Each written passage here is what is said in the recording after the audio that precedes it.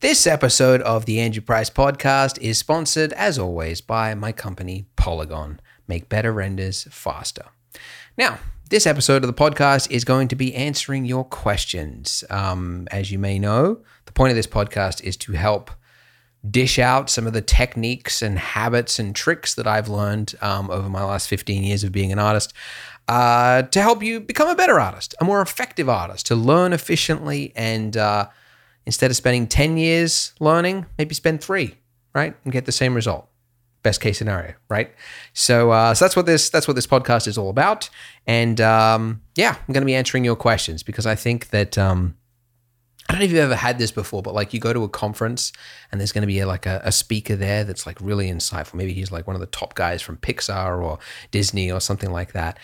And you're like really looking forward to it. And you sit in the audience and then he's talking about such technical, like high level things. And he's talking about like budget constraints of a production and producing and you're just like, this is not, that is at a level that I just can't understand. And then at the end of his talk, he goes, all right, and questions from the audience. And then people stand in front of the microphone and they ask questions. And the question and answer session is more valuable than his presentation, which is sort of a shame for both like the presenter having to spend however long he took putting the talk together that wasn't insightful.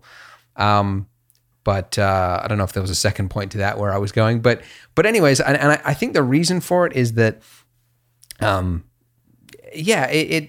it's when you've been in a field for a really long time, you don't know what questions beginners have.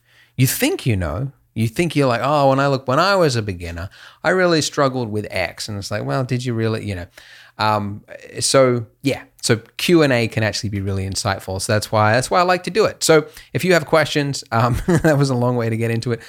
Just send it to blenderguru.com/podcast question. So if you go to that link, you'll have a Dropbox folder there.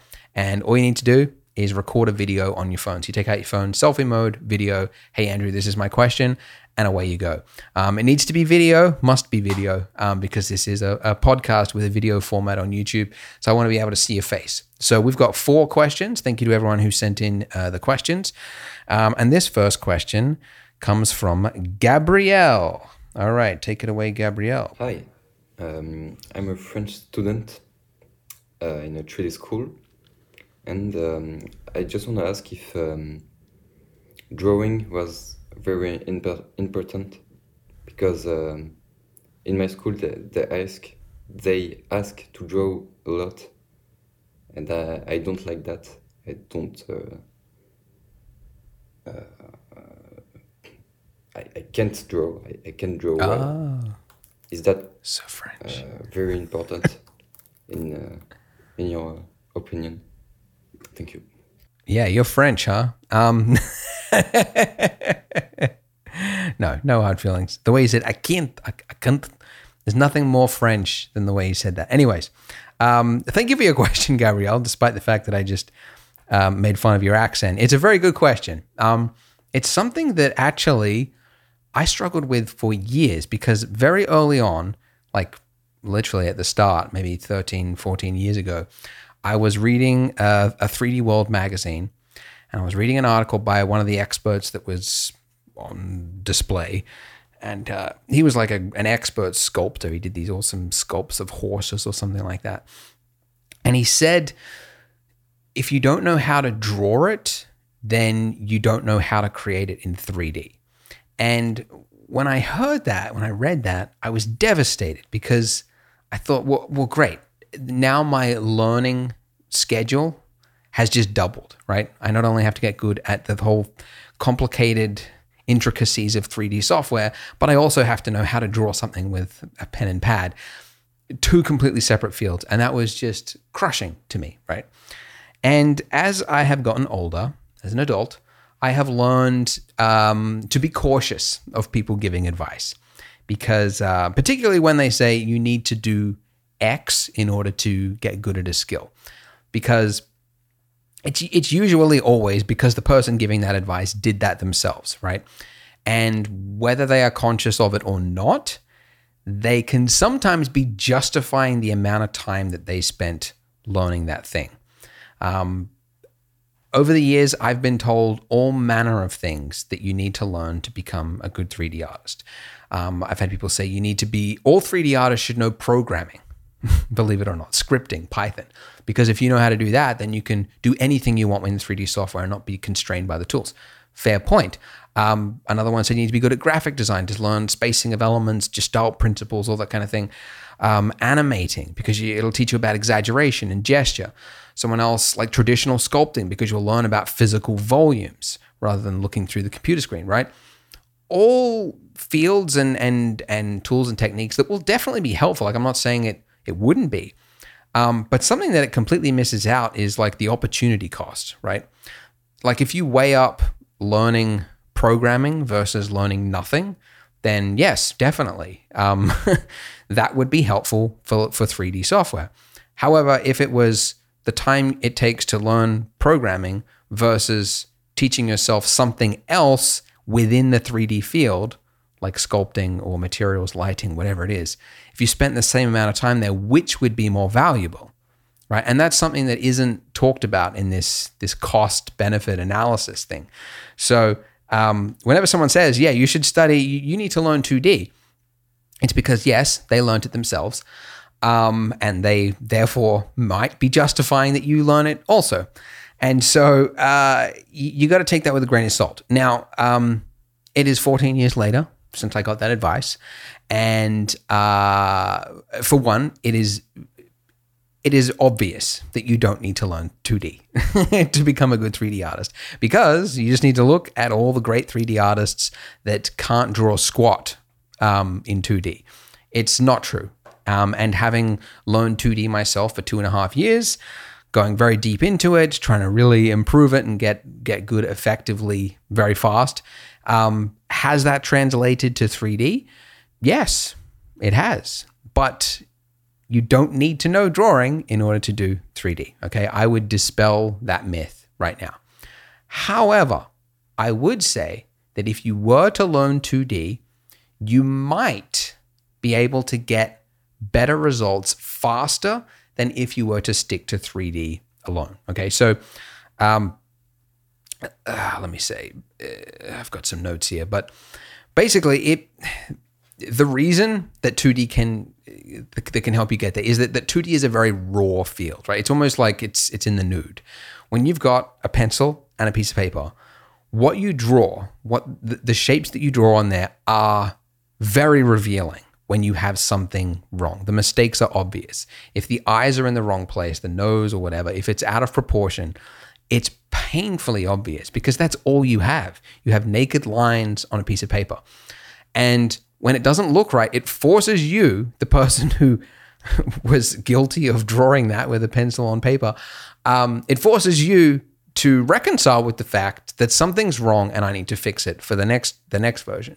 When you have 3D, you have the advantage of lighting, color, compositing, materials, all that stuff that could bury it to the point that if you were to show somebody, what do you think of this? There might be so much going on that they aren't able to see, that you also aren't able to see the problems for what they actually are. And I say this because I've seen like some technically fantastic sculpts in my years that have pretty rudimentary anatomy problems, right? Going back to the proportion example, like the eyes could be too close together or too far apart, and it just doesn't work, right? And that is only obvious to me because I've gone through 5,000 terrible drawings where proportions were wrong. And I could not have gone through the same volume, 5,000 sculpts in the same amount of time. So 2D is helpful to draw something quickly, draw out the shape, the face, the eyes, the thing, and go, it's wrong. Why is it wrong? Oh, this is here. And you can do it like rapidly, right? Like you could learn a lesson in 1 minute, whereas you haven't even opened ZBrush in that time, right? So it is a way to rapidly get there. However, there's with that, the 2D thing, there is the technical skills of 2D as well. There's no software, I mean, assuming you're just drawing, physical, right? Traditional. But there is like line accuracy, right? Like being able to actually, like it's kind of interesting, and as an experiment, if you find yourself drawing terribly all the time, it could be that you don't understand the correct shape, or it could be that actually your lines aren't going where you need them to. So if you draw 2 dots on a piece of paper on like two sides of it, if you try and draw a straight line between them, it's off by like that much, like by a lot, and it shouldn't be. So it's pretty revealing. So line accuracy is a part of it. So if you were to just jump into 2D, you'd have to get over some of those hurdles, because before you can learn, proportion and all that kind of thing, you might have to learn how to, draw from the shoulder, how to hold a pencil to get it to, whatever. Perspective is an issue with 2D, but it's not so much with 3D because it's solved for you. There's advantages and disadvantages. But anyways, point is there is merit to the idea that you should learn 2D. So I'm not surprised that teachers would say that. But I wouldn't want to discourage anyone and give advice that is frankly from people who invested the time learning it themselves and are probably, whether they realize it or not, justifying that others do it as well. So I'm just letting you know that there's advantages to 2D, yes, but there's a cost at not learning other things in 3D in that time. So I know, for example, that like Gnomon Workshop, no, what's it called? It's a Gnomon School. They've got 3 brands, I think. 4 brands? They got Gnomon Live, Gnomon School, Gnomon Workshop. There might be another one. I don't know.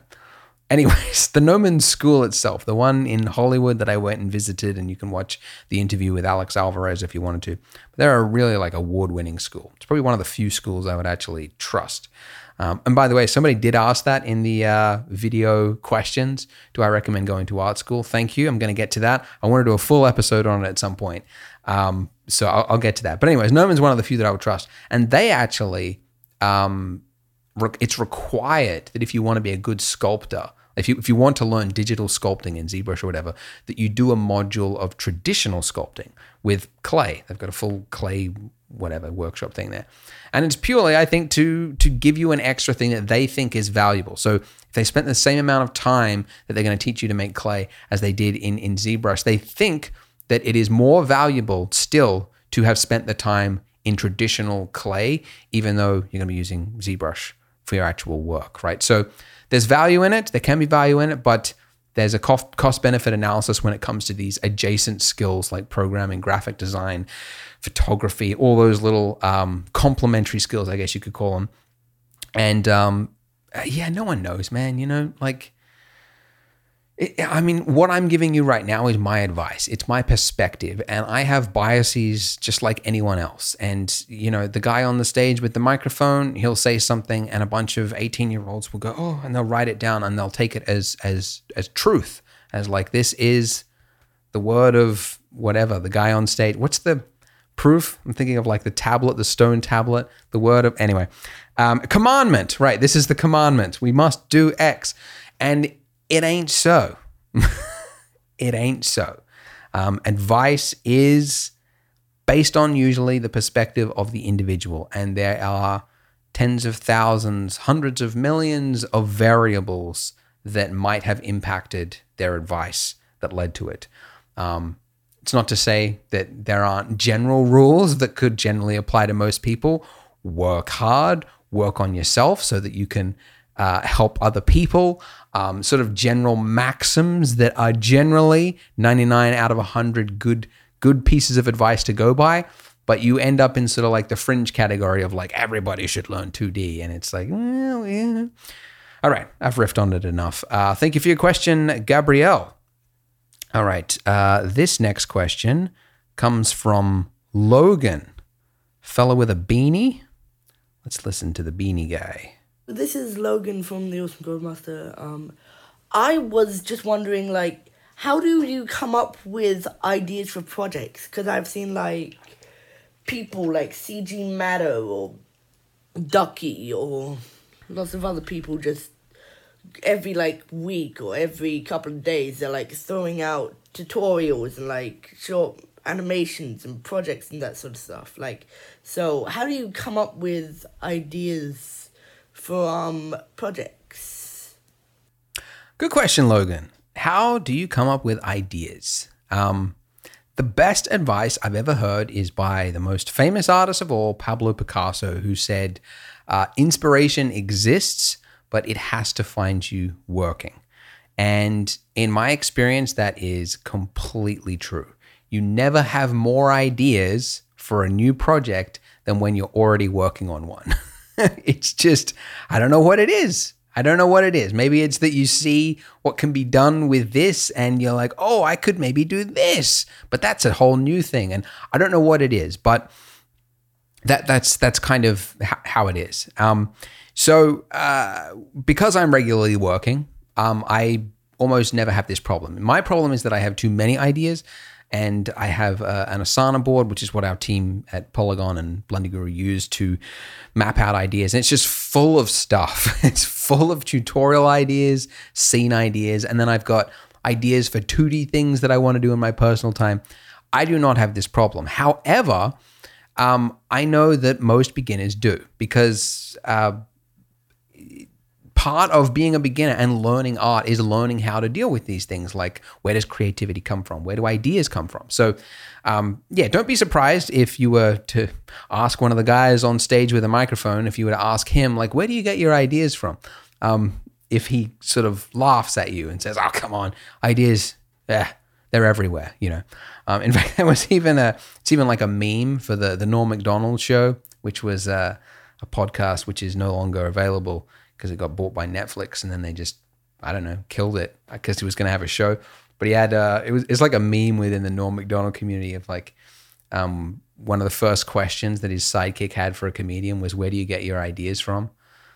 And the guest just like stared into the camera for just 10 seconds and then went, next question, or something like that. It was hilarious. You have to see it. But anyways, it's and I think it was like, there's one with the Beatles, John Lennon and them, like when they were asked, like, where do you get your ideas from? And they just kind of like dismissed it and was like, you know, it's one of those questions that pros don't really get because they have too many ideas. So they don't understand it. But I get it. It's not a bad question. So my advice is to start compiling an inspiration board. All right. So spend one of your practice sessions. It's an easy session. You just have to go out there and find stuff that speaks to you. So it could be ArtStation, it could be Pinterest, wherever it is, and just start putting it in a board, right, that you can access easily in the future. I like Pinterest. It's not exactly large images, but it works. Also Evernote, I use that. What else could you use? PureRef, that's one for reference, but you could just drop stuff in there and it's like a big open canvas. It just needs to be something you can easily access, and you just drop it in there and just do it like indiscriminately. Like, it could also just be photos of things that speak to you, right? Like a lot of people like anime and Japanese architecture and old temples and buildings. So maybe you get photos of them if that speaks to you. That I kind of like that stuff myself. I like snow and ice and kind of like log cabins and things in a hostile, snowy environment. So maybe I have some photos of that and I just start putting it in there. And this is what you'll come back to whenever you are struggling with ideas. It's the stuff that moves you, right? And it'll help pull you out of a dark place in the future when you're struggling and you don't know what to do and you don't even know why you're putting yourself through so much pain. It'll help you out, that inspiration board. And your board will probably change over the years. Like what spoke to me a couple of years ago when I was learning 2D at the start doesn't necessarily speak to me now. It's, in fact, some of the styles and things that I thought looked good back then, I think now don't look as good, but that's totally fine. It just has to be, it's an internal tool that'll help you get there. So, once you have that as like an anchor, you should be fine, because then once you're starting work, you're on your idea, you'll think of other things you want to make, right? So you mentioned like Ducky and I think a few other YouTubers and things and the tutorials that they make. Where do they get their ideas from? I guarantee you it's just from making tutorials. It's almost like you just need something to start the process. You need a spark, right? And then once you're on that path and you've finished that one project, you've got an idea for the next one, and you do that one, and then that one, and then that one. And I think also there's probably a component that I don't really know where it fits into it, but if once you know how to do something well enough, you're also not scared by things that might seem too daunting or crazy. Like, yeah, maybe if you're a beginner, you're really interested in, like, I don't know, a Japanese temple, right? Maybe that's kind of scary. And so you're, without even thinking it, you're kind of like stopping that thought, right? Like, yeah, I would love to make that, but I can't, obviously. So I'm just not going to have that thought. And then you're like, what can I make? And it's like, you're not thinking of like, where do I get ideas from? You're thinking of like, what can I achieve with my current skill set? So I think having that broad range of things that speaks to you, starting with something simple and yeah, not biting off more than you can chew as well, to build up to the point where eventually, maybe 2 years down the road, you can make that temple, or maybe 6 months later. I don't know. This is just raw, rough little time frames I'm throwing out there. So anyways, that'd be my advice to you, Logan. Now, before we get to the next question, a little advert. What is new at Polygon? So Polygon, for those of you who do not know, of course, I mean, who doesn't know about it, especially if you've been listening to this podcast? It's my only advert. I sponsor myself. I liked that meme someone made of me where it was the guy giving a medal to himself and my face is on both of them. And it said, this video is sponsored by Polygon and I'm giving a medal to myself. And I'm like, I thought that was great. Very true. But hey, you know, that's why would I be doing this podcast if it wasn't? No, I do it because I love you guys, right? I love spending an hour setting up everything and hiring a video editor and uploading it. And yeah, it's fun. I mean, look, it is what it is, right? Let's just do the dang advert. So Polygon, what's new at Polygon right now? A bunch of beach rocks. Just a bunch of beach rocks. So no, these were expertly photo scanned beach rocks. By the time this video goes up, they will be live on the site. And these are the best rocks you've ever seen. If you bought the Rock Essentials from years ago, throw it out, man. Probably literally, I tried the Rock Essentials recently and I'm like, ooh, maybe we shouldn't be selling this anymore. They're really old fashioned. These new ones, just 4 years later, the technology and the standards have improved so much. It's the best quality rocks you've ever seen. So they're, I think some of the models like 200 to 500 million polys or something, the highest detail you could imagine, but still you can render them. Thankfully, most software now, poly count isn't even that much of a problem. Anyways, point is they're great. They were photo scanned from Vancouver Island in Canada. Really large ones as well, like larger than people, like several meters wide. So a bunch of them you can put together and make a really nice beach scene. And we've got some sand, new photo scanned sand as well. You can throw them all in there. And yeah, goes great with the other rocks that we released not too long ago as well. We've also got some plants and a bunch of photo scan grounds. So that's what's new at Polygon. Polygon.com, Poliigon.com if you're interested. All right. Now, next question. This one comes from a lady. I'm going to hit play and it'll play at some point. Oh, maybe I pushed play too many times. Come on, Dropbox. You're supposed to be interactive. Ready? Play. Hi, Andrew. My name is Sarah. I currently work as a graphic designer, but I found that the 3D through learning Blender is what I really like doing. Digitally, I like media in general. Creating digital assets is really fun. I'm really enjoying animation so far. And I want to take it to the next level, but really the finances of the whole thing, like having to make a mortgage payment and not being like super young. I'm 29 and approaching 30, and it just lots of things. It seems like there's a time constraint, which just sucks in general. But yeah, if you have any advice about going back to school and affording it, or if it's even worth doing, I really want to hear about it. Thanks. Good question, Sarah. There was sort of buried in there, I think, two questions, which was, is it too late to learn 3D? And how can I do it on the cheap whilst I've got a mortgage? Your question of should I go to art school? Definitely don't think that's a good idea. I've riffed on them enough, and I'm going to do a full episode at some point. But no, I don't think you should go to art school. It's just, especially when you're not even really sure if it's what you're into. You mentioned that you're graphic design and you're into the digital fields and things. You can kind of get very excited at the start, I find.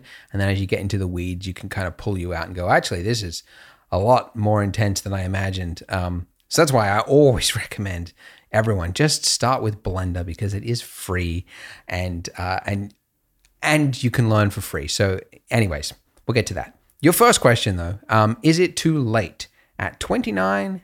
Hell no. Right.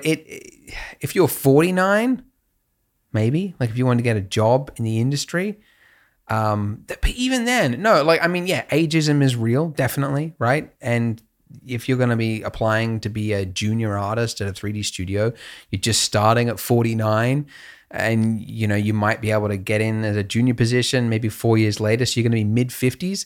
Yeah. Ageism is real. They're going to expect to see a young 18-year-old with a satchel walking in there, and you're going to come in there with your Dell laptop or whatever and your briefcase. I know you're not that old, but come on.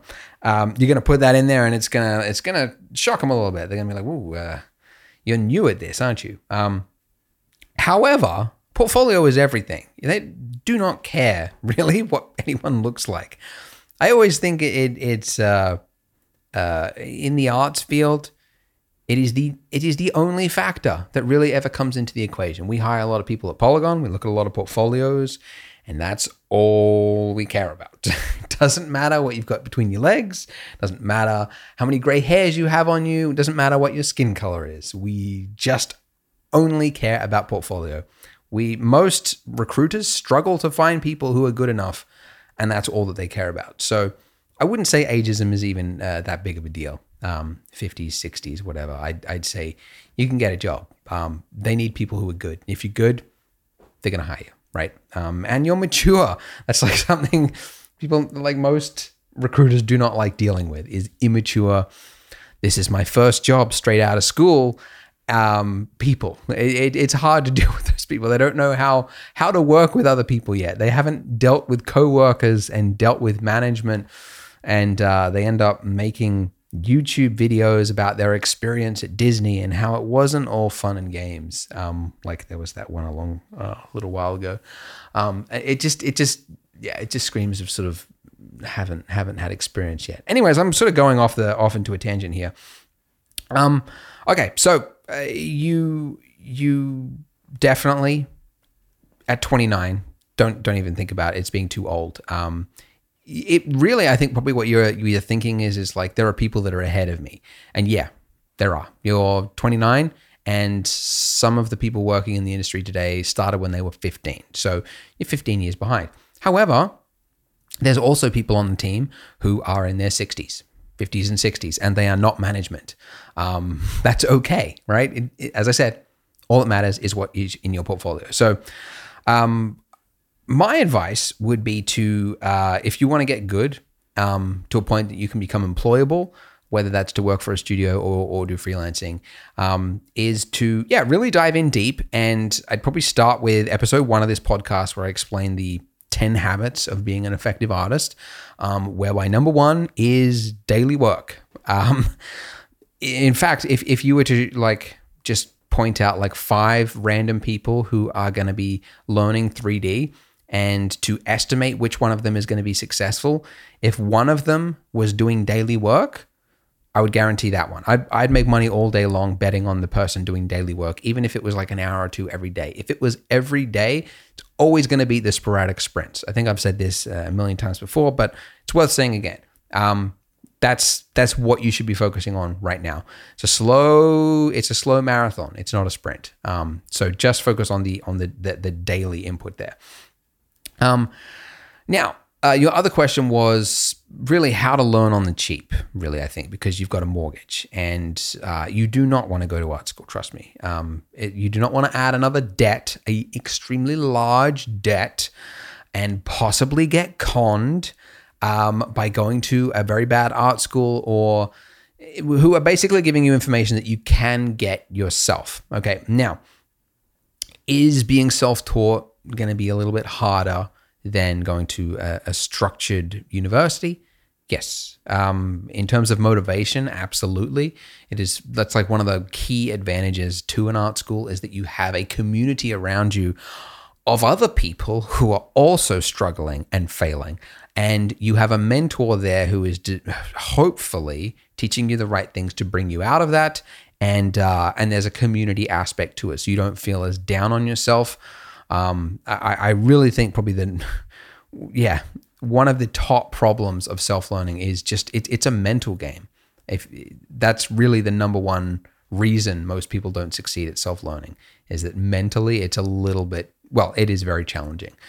But you can do it. I'm self-taught. I never went to university. Okay, self-taught, and a lot of people in the industry are. And here's the other thing as well: is like, even if you went to art school, like a degree is like 3 years, right? And then when you come out of it, it's not like you dust off your hands and go, that's it, I'm trained, I'm qualified, check that box.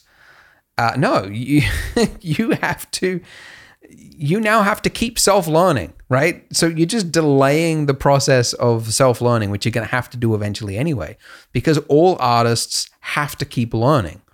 It's the reality of today. The world moves so fast. There's bigger and better people. There's better schools. There's better information online. People are the bar is constantly raising. And I mean, if you're interested in art, it won't be a problem.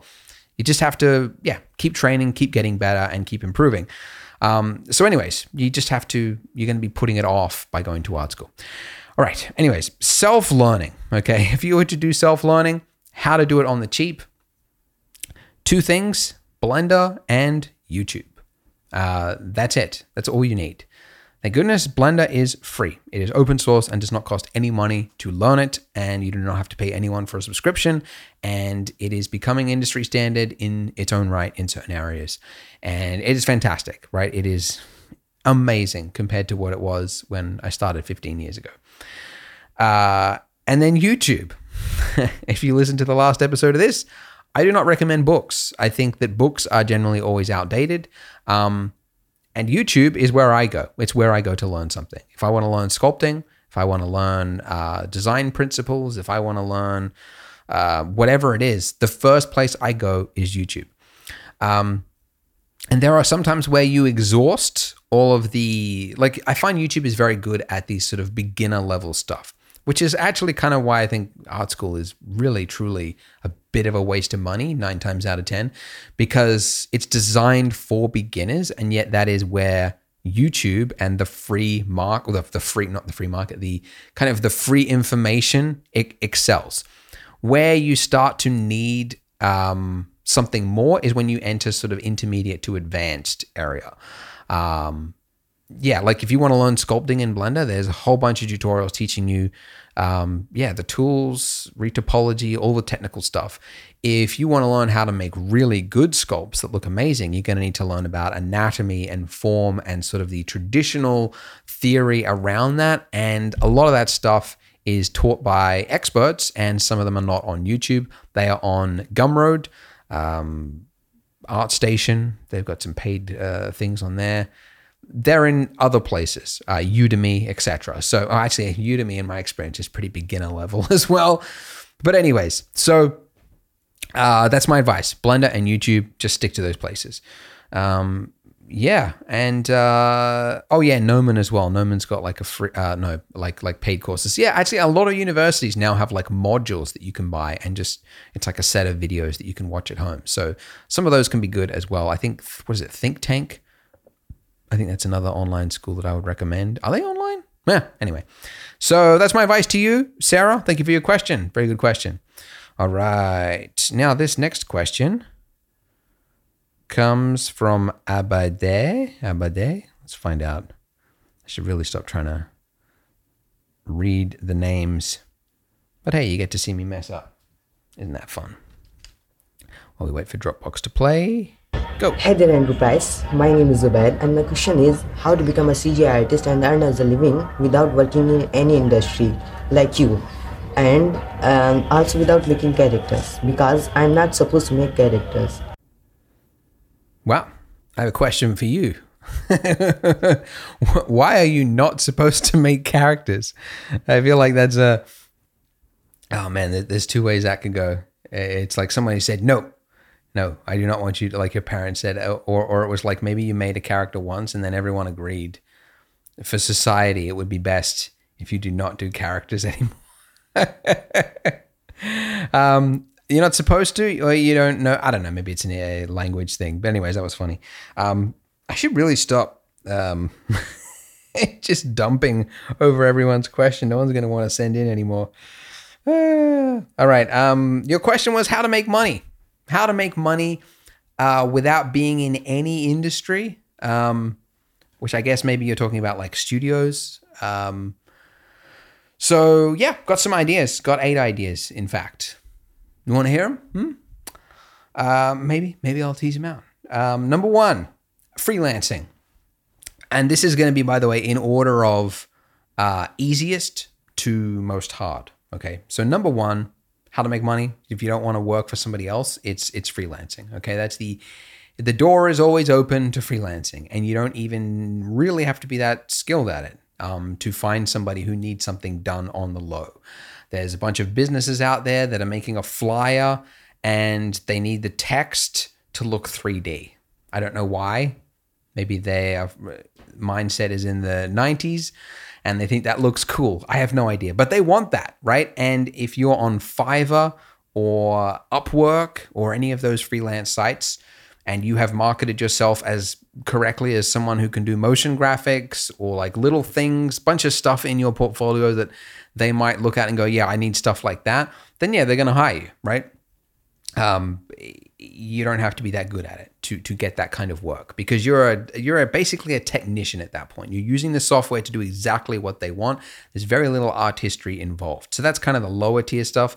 And you can build your way up as you keep learning to more aesthetic, artistic things as you work your way up. And maybe you can do commercials and full, I don't know, little animation sequences for something like that. And yeah, that's definitely a way. So I like freelancing because it's kind of flexible to your skill level. Yeah.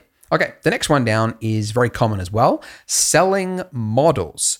So there are 3 major sites that a lot of people go for their models today: TurboSquid, CG Trader, and Sketchfab, which is a sort of latecomer, but it's rising in popularity by a lot. You can sell models. Okay. So this is more common than you probably imagine in the 3D industry, but studios, small teams working on commercials, whatever, when they need assets, even myself, when I need an asset, I often do not model it myself. That sounds crazy to beginners, but if you already know how to do something and it's going to take you 10 hours to do it versus you could buy it literally now for $10, $20, well, what is my hourly rate, right? It's definitely more than, I don't know what that would be, $1, right? So it's a cost benefit, right? Balance it out. It almost always makes sense to purchase the model. So we just need a volume of stuff now. That's kind of the future of 3D. It's like assets. You're building stuff. It's like Duplo at this point, right? Like half of the stuff you see on screen, VFX, video games, it's literally like bringing in packs of things and dropping them in there like modular blocks to build out a world. We take a tree from here. We take a rock from Polygon. We take, texture from Megascans. We take whatever from TurboSquid and we blop, blop, blop, blop, blop. And now we have a beach, right? And that's the future, right? So we need stuff. If you want to get good at selling models, I probably should do an episode on it at some point, but you should really research it first and try to figure out what does it take to make a living selling models? Because yes, there are some people who are making like 50 to 100 grand a year selling models, sometimes even a lot more than that. But they tend to have a lot of them, a lot of models, a large volume of it. And more importantly, they are focusing on key problems, right? Not solutions, which is different. They sound like they would be the same. You do not, they say this in business because selling models is having a business. You should not be trying to solve, you should not be creating solutions. You should be solving problems. Did I say it the wrong way around before? Here's an example, okay? What's it going to be? How am I going to say it?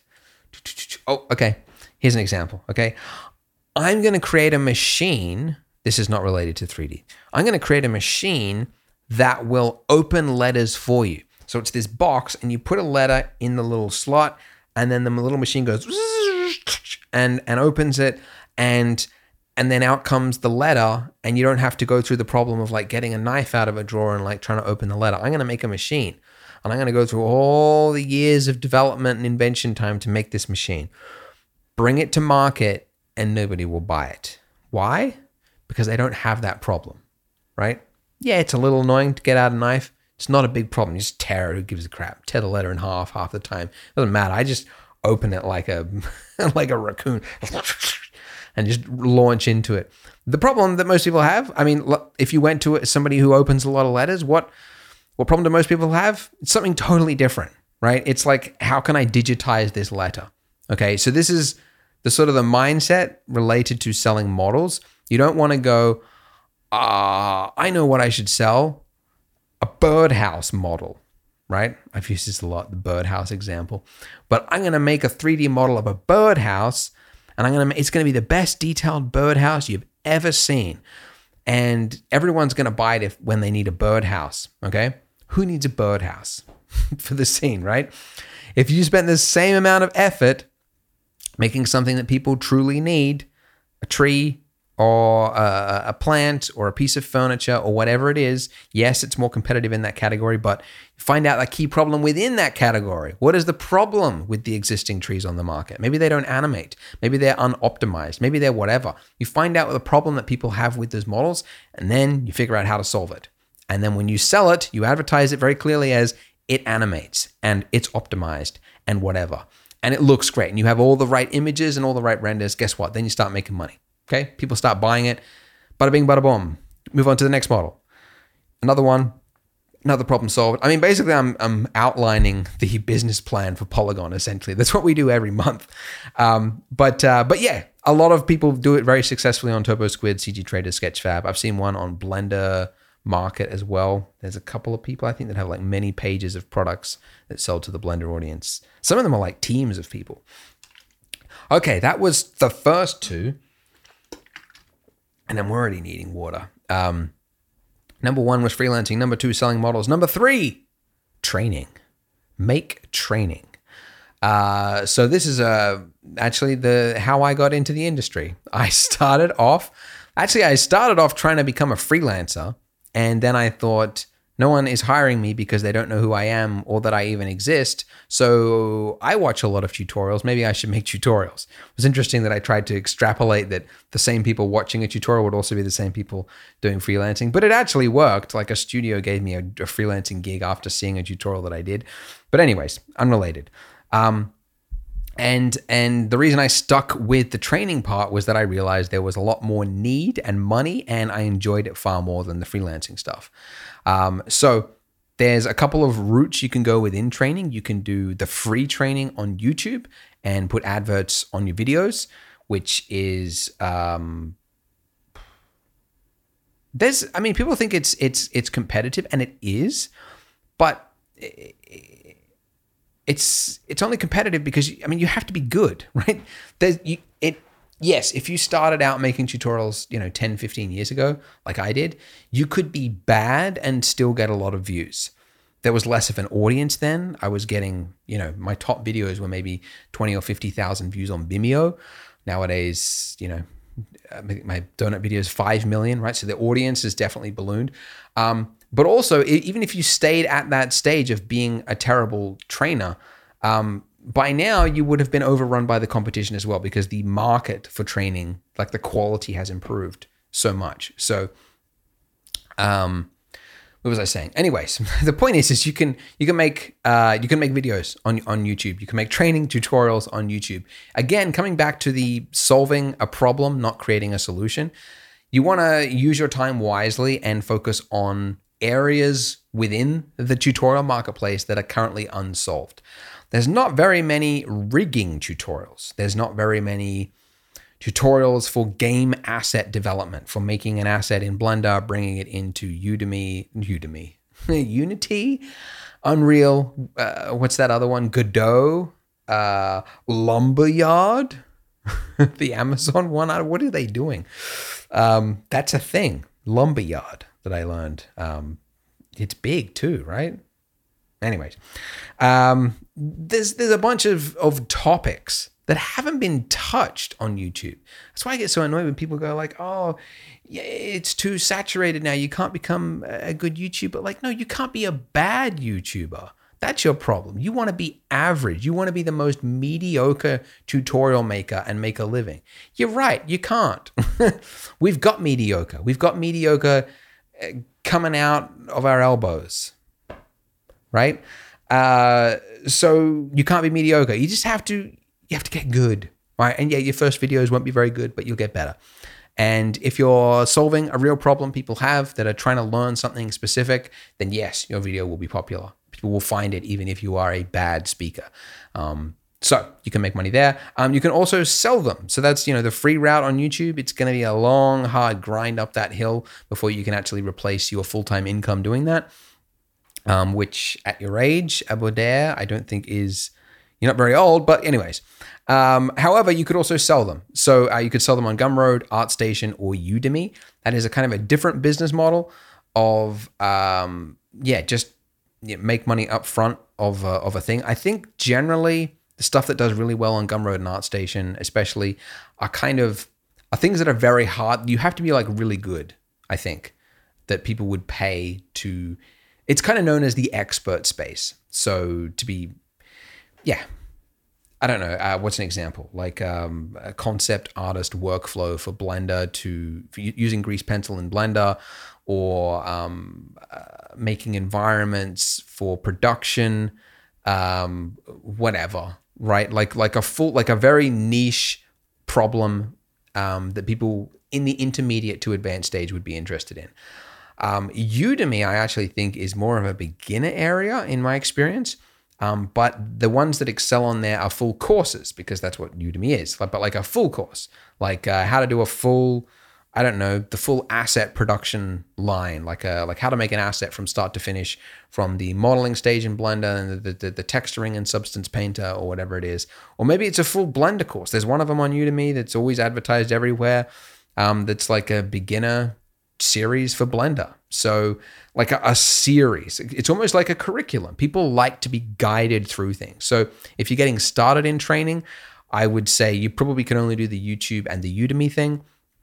Forget Gumroad and ArtStation for now. And focus on real problems and try to solve them. Okay. I got to get through them. All right. Number 4, sell stock images and animations. Okay. This is a little more difficult. It is a little harder. You have to be very good to sell these stock images. The animations, there's a bunch of sites that kind of want like templates, right? Like kind of like assets, okay, someone is making a video for their boss, and they've got a guy on the whiteboard, and the boss is like, oh, we should have a hologram come out of the table to show how futuristic our company is. And the video editors are like, you sure about that? And he's like, hey, I know what I'm talking about. And they're like, all right. And then they need to go and they need to find like stock video of like a hologram with like a beam and like something on it or whatever, right? That kind of stuff, I think, is where 3D can come in. I don't think the images, like a robot or something for the future, like it is hard. And actually a lot of those sites, if you read like stock images, iStock photo or whatever, what do we need more of? They have like, what sort of photos do we need more of? I think all of them say like, we do not need 3D anymore. But animation stuff there does seem to be a lot of 3D elements and things in there. So that's an area to look at. Again, I would say this is a little harder. That's why it is number 4. But there's number 5 now, which is sell 3D printed models. So this is something where, I mean, there are people, basically you just have to go to Shapeways. Go to shapeways.com and see the stores that people are using. So basically the way it works is let's say I have, what's it going to be? I mean, there's a bunch of different products on there. Okay, but maybe I have a helmet and it's got an attachment on it for a GoPro, but it doesn't fit this new GoPro. So I want to have an attachment that'll do it. Well, someone on Shapeways will be making like a GoPro attachment for that helmet attachment, whatever it is, right? Like little tiny niche things. And what you do is, as the person selling it, is you create the thing that works and it looks good or whatever. You upload that model. I don't know what format it is, .stl, I think it is, to the Shapeways store. They often want a real photo of it, of the physical product. They want the digital version, whatever it is. And then when somebody wants to buy it, they go to shapeways.com, they see your product, they buy it for whatever price you set it at, and then Shapeways does all the work for you. They have all the printers or whatever. I think it's based out of Amsterdam. They print it out and then they send it to the person who bought it, which is great for you. They're kind of a drop shipping, right? Whatever that term is. It's like you don't actually have to have a physical like a garage that stocks all of these 3D models. It's all handled by Shapeways. So obviously they take a cut, whatever that cut is, I don't know, and they make money from the printing process or whatever it is, but it's infinitely more valuable because you do not have to go through the problem of stocking it and whatever. Actually, my wife is looking at doing it for cake decorating. There is a need for like cake cutters or cookie cutters in interesting shapes that aren't the traditional like triangle.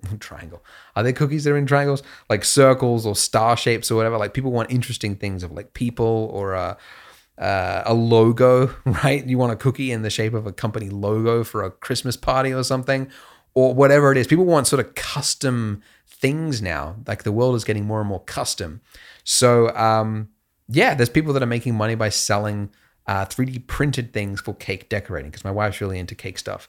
One area that's kind of cool is like, I'm trying to convince my wife to do it, but like a lot of cakes, they want to make it look like a physical surface of something. So they'll make a cake and like they'll want to have like a brick wall texture for the cake. I don't know, maybe it's a kid's birthday party and he likes Oscar the Grouch or something. And they want to have a brick wall with the can of, I don't know, whatever the kid wants, right? So there's a whole bunch of like wood for like a wedding cake or like all these different textured things. And I'm like, well, Polygon, my company, we've got like the highest res photo scanned surfaces with like really accurate displacement, and it's already tiled, which means you could use those scans to print out the imprint of what that needs to be. And it would be far more photoreal and it would tie well and it would blow away anything else in the cake decorating community. No one else has this imprint thing. So she's interested in it. Anyways, that's an example. Just go to Shapeways. You'll see a bunch of examples there. Number 6, prints. So go to ArtStation, look at the print category. 3D artists like Beeple and a bunch of others are selling their artworks in print form. The problem with this, and this is why it's number 6 on here, is that it is not very achievable for beginners, intermediate users, really, or even advanced users if you are not artistic. A lot of 3D artists, probably myself included, really, are not really artists. They are technicians. They are making technical demonstrations of their skills, and they do not tend to look that great on the wall. So you might be very impressed with the environment that you made in 3D, but would a complete stranger want to buy it and print it and stick it on a wall? Not unless there is some artistry involved. There's some voice or something in it that is, I don't know, that people would be interested in, right? So yeah, just make a note of that. You have to be good at art before you enter that one. And then number 7, and then this is where we're really getting into the hard stuff, digital NFT. So I only just discovered this like a few weeks ago. Digital NFT. So NFT stands for a non-fungible token. It is essentially people like Beeple, who have been invited by these websites that are now selling NFTs, to create artwork that has a digital token of authenticity, essentially. And the artist, in this case Beeple, one of those amazing famous artists that have been talked about on Joe Rogan, and he huge following on Instagram, etc. He made an artwork, which I think I spoke about before, was it was one for the US election, and it had it was artwork that would actually change depending on who won the US election. And if it was Biden, it was going to be like this peaceful utopia. If it was Trump, it was going to be him like storming through a hell with fire and screams all around him or something. It was very, hey, it's a little partisan, but whatever. He sold 2 tokens for that, meaning 2 people got to become genuine owners of that artwork. The artwork is visible to everyone. It's a video. It's even on his Instagram. You don't get anything for it other than the token, okay? And you might be thinking like, well, who would want that? Would anyone really buy that? Yeah, there was a bidding war. In fact, 2 people bought it for around $66,000 each, I believe. Yeah, that's a thing now. So if you're interested in that, look up NFT, which stands for non-fungible tokens. There's a few articles that talk about it. It blows my mind. But when you think about it, it's not crazy, right? Like the whole point of artwork is that, like physical artwork, the reason it has value is that there's only one of them. There's one thing, right? Well, if you have a piece of digital artwork that could maybe be on a screen, maybe has some sort of token of authenticity on it or something like that, or it changes. There's one that I saw that it was a Bitcoin artwork that changes depending on the value of Bitcoin of that day. So every day there's a new artwork that would appear on it. Very interesting space, actually. But yeah, they're selling for a lot. You have to be invited to some of these. Like, there's only a few places that have. I can't remember the name of that one that Beeples was on, but they have to invite you to it. Because I like hit him up on Twitter. I'm like, hey man, did you seriously sell this for $66,000? And then can anyone do this? And he's like, well, this one you have to be invited. So it's kind of like if you looked at the fine art world, the high priced fine art collector art world.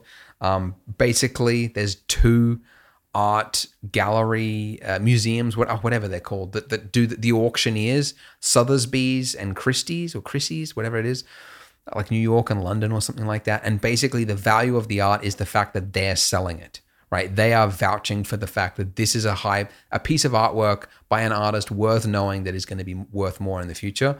So it's their selection that is actually what's giving it its value. That's my understanding, limited understanding.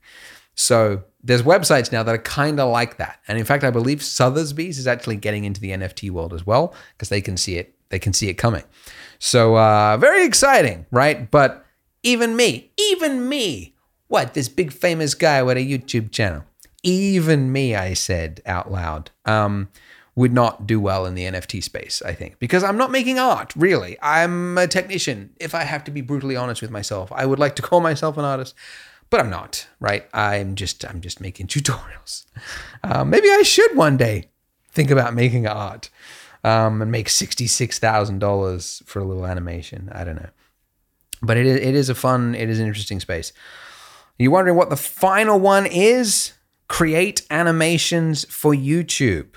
That's why this is last on the list, because if you want to know how to make money, money is not the first thing I think of when I think of making an animation for YouTube. The easiest category would be kids content, because that has billions of views and it looks like trash. No offense if you've worked on kids content, but if you know what you're doing, you'd probably agree with me. Kids content has a extremely low bar. It is something that almost all parents can agree on, is that the stuff that is sold to kids in terms of content is so low. And that's just talking about Netflix. I'm not even talking about YouTube. We barely watch kids content on YouTube for my daughter. It's mostly stuff on Netflix. And God, man, the camera moves. It's like they think the faster you move the camera and the more often you move it, the more interested the kids will be. And maybe that's true. I don't know, but I feel sick. Oh, I feel like I'm putting on a VR headset for the first time. It is nauseating. It's like, hold the camera still, for the love of Pete. Anyways, the point is the bar is low. to make content. However, I would also say it is like what is it? Crap shooting crap in a barrel. To crap fish in the hand, bird in the sky. It is really random as to whether or not I think something could succeed, because I happen to know someone who are really good artists, expert artists, who made really good stuff for kids. And I don't think it's success. I haven't seen it anywhere since that they made it. And it's very high quality, but I don't think it is a success. So likewise, there's a bunch of trash that is just bought and promoted and worth millions. So I don't understand it, right? So I don't know what it is. Catchy tunes, partnerships with big companies or toy manufacturers, or a marketing strategy that gets it in front of YouTubers, or whatever it is that sort of leads to this success. I don't understand it, but the bar is low, but it's not guaranteed if you're good at what you do that you will be a success. So the success doesn't seem to be related to the quality of the animation as a broad idea. So anyways, that's my 8 things. Number 1, freelancing. Number 2, selling models. Number 3, selling training. Number 4, stock images and animations. Number 5, selling 3D printed models. Number 6, selling prints, artworks for your walls. Number 7, selling digital non-fungible tokens, NFT. And then number 8, creating animations for YouTube. So that's a list for you to choose from. But honestly, I think if you're just starting out and you want to make some money without having to get a job at a company, freelancing is your best bet. That's what I would do. The door's open to anyone, and everyone has different needs. There are buyers that want the most crazy, stupid thing that you could knock up in 5 minutes, and they'll pay for it. They might pay $5 for it, but you could do it in 5 minutes. So, they just need technicians, right? At the low end, right? Like you could pick up Photoshop, having never used it, like learn it for a day, 2 days maybe, and then like sell your services on Fiverr, right? Follow some tutorials on like photo manipulation, like how to smooth out wrinkles or whatever, make a photo retouching to make a beauty photo. You could follow some tutorials on how to do that, having just learned it 2 days ago, and sell your services on Fiverr, because there are grannies and grandfathers who want to create a beautiful photo for their granddaughter, and he's unfortunately going to go to Fiverr to look for a service of someone who can make a beauty photo. I don't know, but they don't know. They don't know how to use the software themselves. They imagine it to be so hard, even though you could learn it in a couple of days. And so they'll hire someone, and you could get a job doing that literally like now. It's a gig. We shouldn't call it a job. It's a gig. The gig economy. So yeah, anyone really could get a job in 3D freelancing. It's going to be low bar, but you gradually work your way up, and that's what I kind of like about it. It's less risky than any of the other objects, which are sort of selling to a mass market.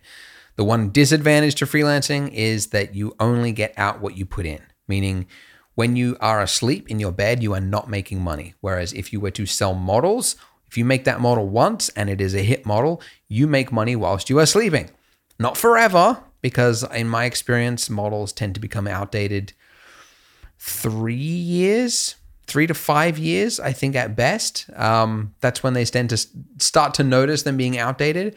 Whatever is hot now, whatever we've put on Polygon today with the best, highest resolution thing, I'm sure will look outdated in 5 years, because it'll be down to the microscopic atom level of the rock, and there'll be an X-ray of the rock now and not a photo scan, and we're going to be outdated because this is just a photo scan. I don't know what it is, but there's always something bigger and more detailed down the road. So you could make a model now that makes money while you sleep, but don't depend on it forever. Nothing lasts forever. And everyone dies. I have to include that. Every podcast I talk about death, everybody dies. And that's it. Happy times. Thanks for listening to this podcast. Send your next questions to blenderguru.com/podcast question. And it is a video question format only. Take out your phone, selfie mode, record a video. Hey, Andrew, I'm from Argentina, or wherever you're from. Good to know where you're from, actually. And this is my question. So that would be my suggestion. Thank you for listening. If you want great assets, go to Polygon, POLIIGON.com, and create better renders faster. I will see you in the next episode. Bye.